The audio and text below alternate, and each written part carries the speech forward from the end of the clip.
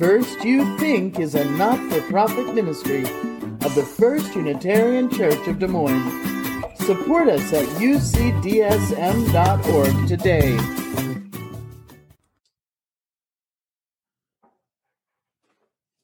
When I began practicing paganism as a teenager, Lammas was a season I just got. Nestled squarely between the beginning and ultimate end of the growing season, this time of year feels like when we should start thinking about the harvest. Tomatoes, peppers, and zucchini are coming on in full force.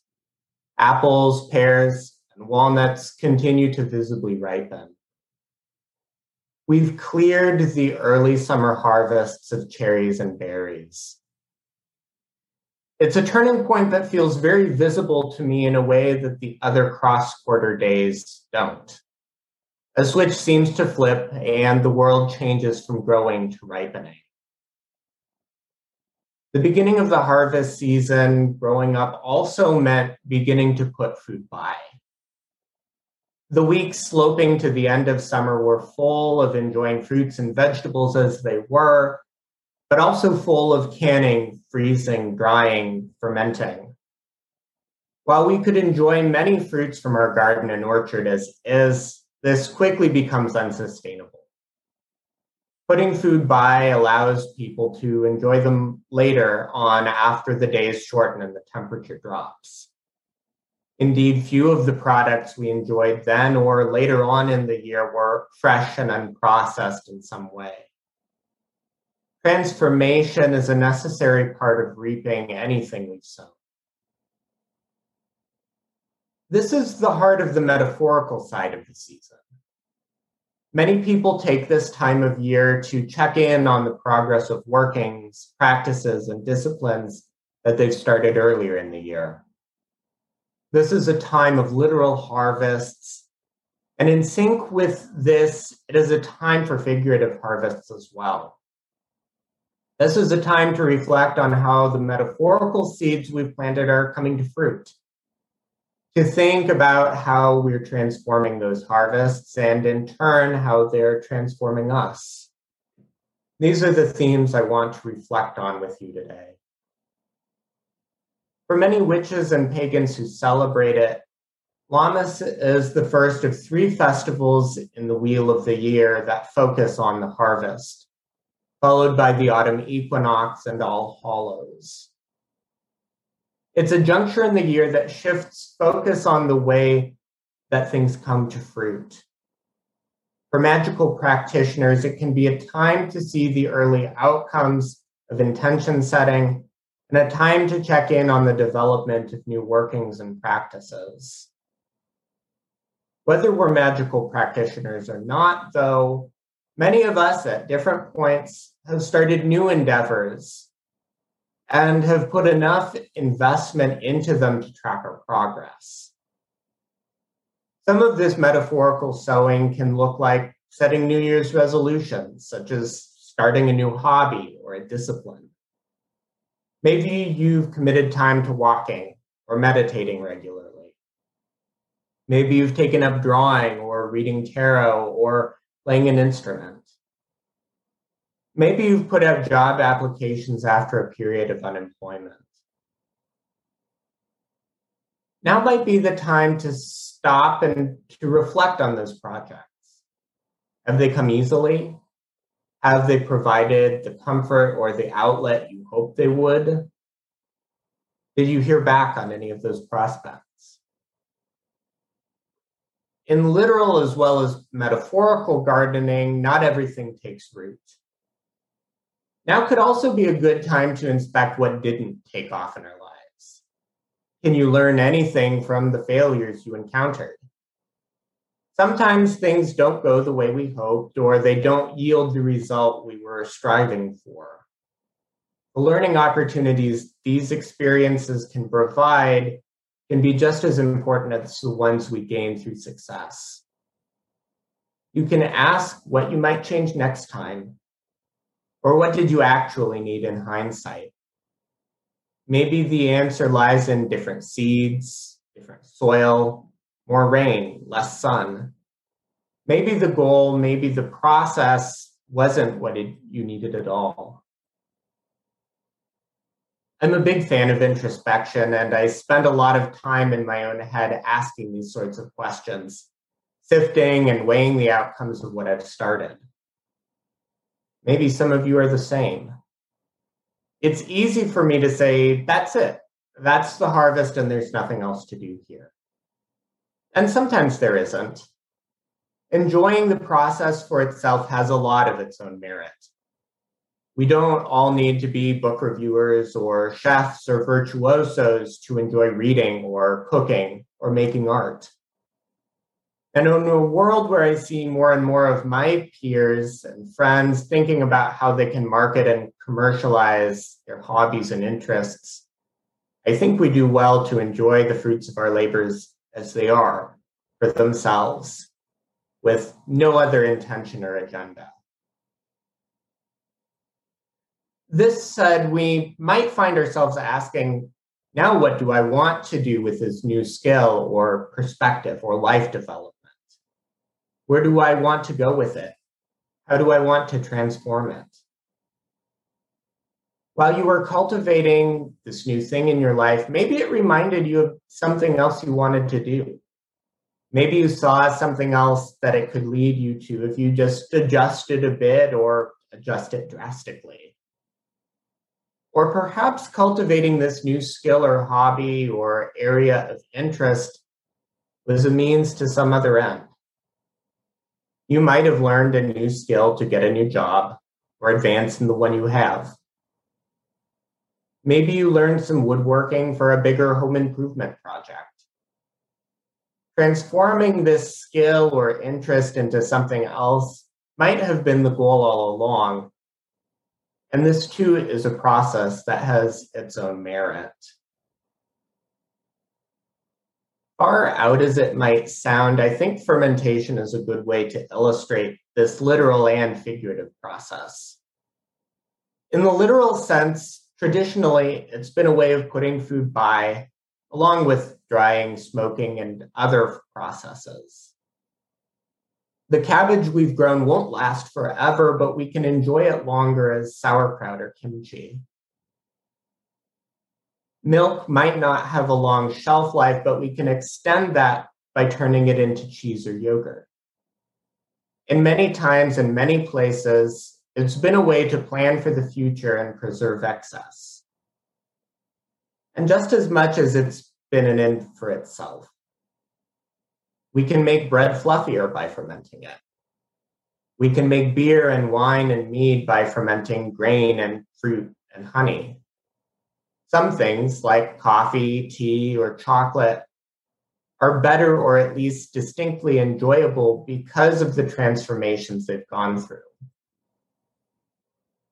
Figuratively, the process of fermentation can lead us to consider not just what we're changing in our lives, but how. In our first reading, writer and educator Sandra Katz reflects on the role that environment plays in fostering literal and metaphorical fermentation.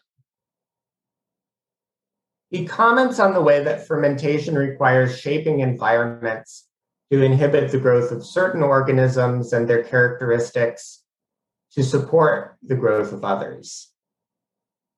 He phrases this analogy in a reactive way, suggesting that we should change because our environment is changing. While true, I think this metaphor might be put to better use proactively. Literal fermentation requires a person to focus not only on what they're making, but on the environment in which they're making it. We put care and attention into the setup to foster the outcome we're looking for. In a more metaphorical sense, we can work more intentionally to create the environments necessary for the change we want to see. What do we need to encourage in this transformation? Are there things we need to discourage? Maybe it's dedicated time or dedicated space for meditation or reading or yoga. Maybe we need to rearrange our time or space just a little and scale back on the ambitions we had planned for our new project so it fits more sustainably in our lives. I found plenty of value in the process of transformation itself. Like many people through this pandemic, I cultivated a love of fermenting things. It's a love I've cultivated for many years now and one I grew up with. While I enjoy the end products, I love the process as much, or sometimes even more.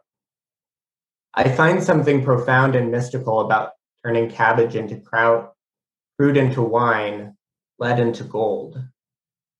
As a pagan, seeing the beginning and final product, but not the microorganisms that make the change, helps me experience the livingness in the world around me. As a Unitarian Universalist, I can see the interdependent web of life at work here. I think this personal experience illustrates the two-way nature of transformation. The process of enacting change can involve some amount of change in ourselves. At another point in his interview, Katz reflects on a common takeaway he's observed regarding fermentation. He says, one thing I often hear from people is it's making them more aware of the invisible forces that are continually at work. When we're focusing on our little jar of vegetables that's fermenting and you can't see any of the bacteria, and yet you begin to see changes. It forces you to pay attention in different kinds of ways, and people carry this beyond the kitchen where they're fermenting in terms of maybe keener sensibilities. After investing all of that time and attention, you pay attention to how interconnected life is. Each little thing involved participates in something bigger, seemingly miraculous. The salt in the cabbage create brine. The brine keeps aerobic bacteria and mold from growing. Anaerobic bacteria preserves and transforms the whole mixture. And slowing down, checking your project every day, you see little changes add up. And seeing this, maybe you'll wonder about the other imperceptible changes happening in the world around you. If nothing else, you might leave the process with a little more curiosity.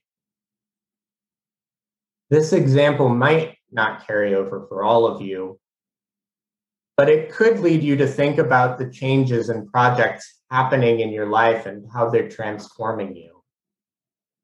How have they changed your outlook on life? Have they encouraged you to understand something through a new perspective? How are you different today because of the weekly walk you started months ago?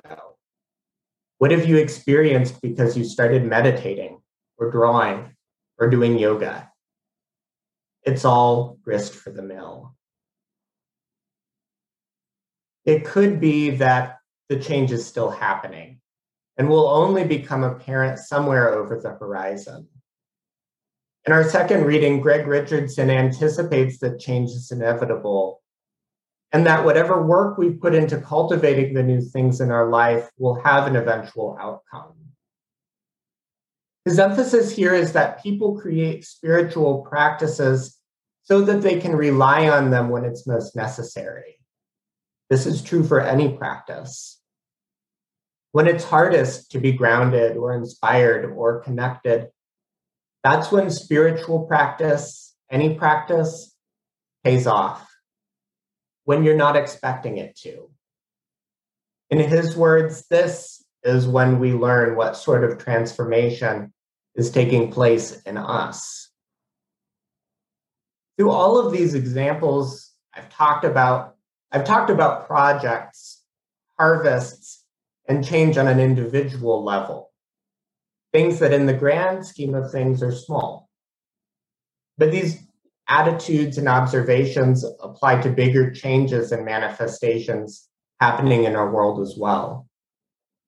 We continue to reap the bitter harvests of climate change, xenophobia, anti-Black violence, and anti-Semitism, of numerous other harvests.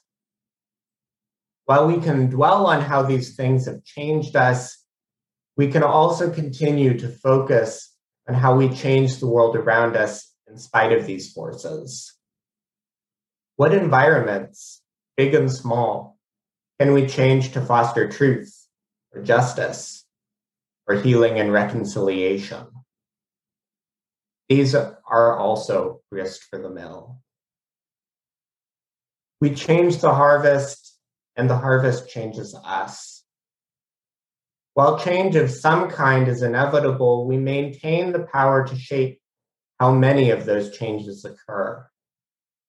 So this year over Lammas, consider how your world is changing. Consider how your harvest is coming in. See how it's connected to other or bigger projects in your life. And consider how all of this might be changing you.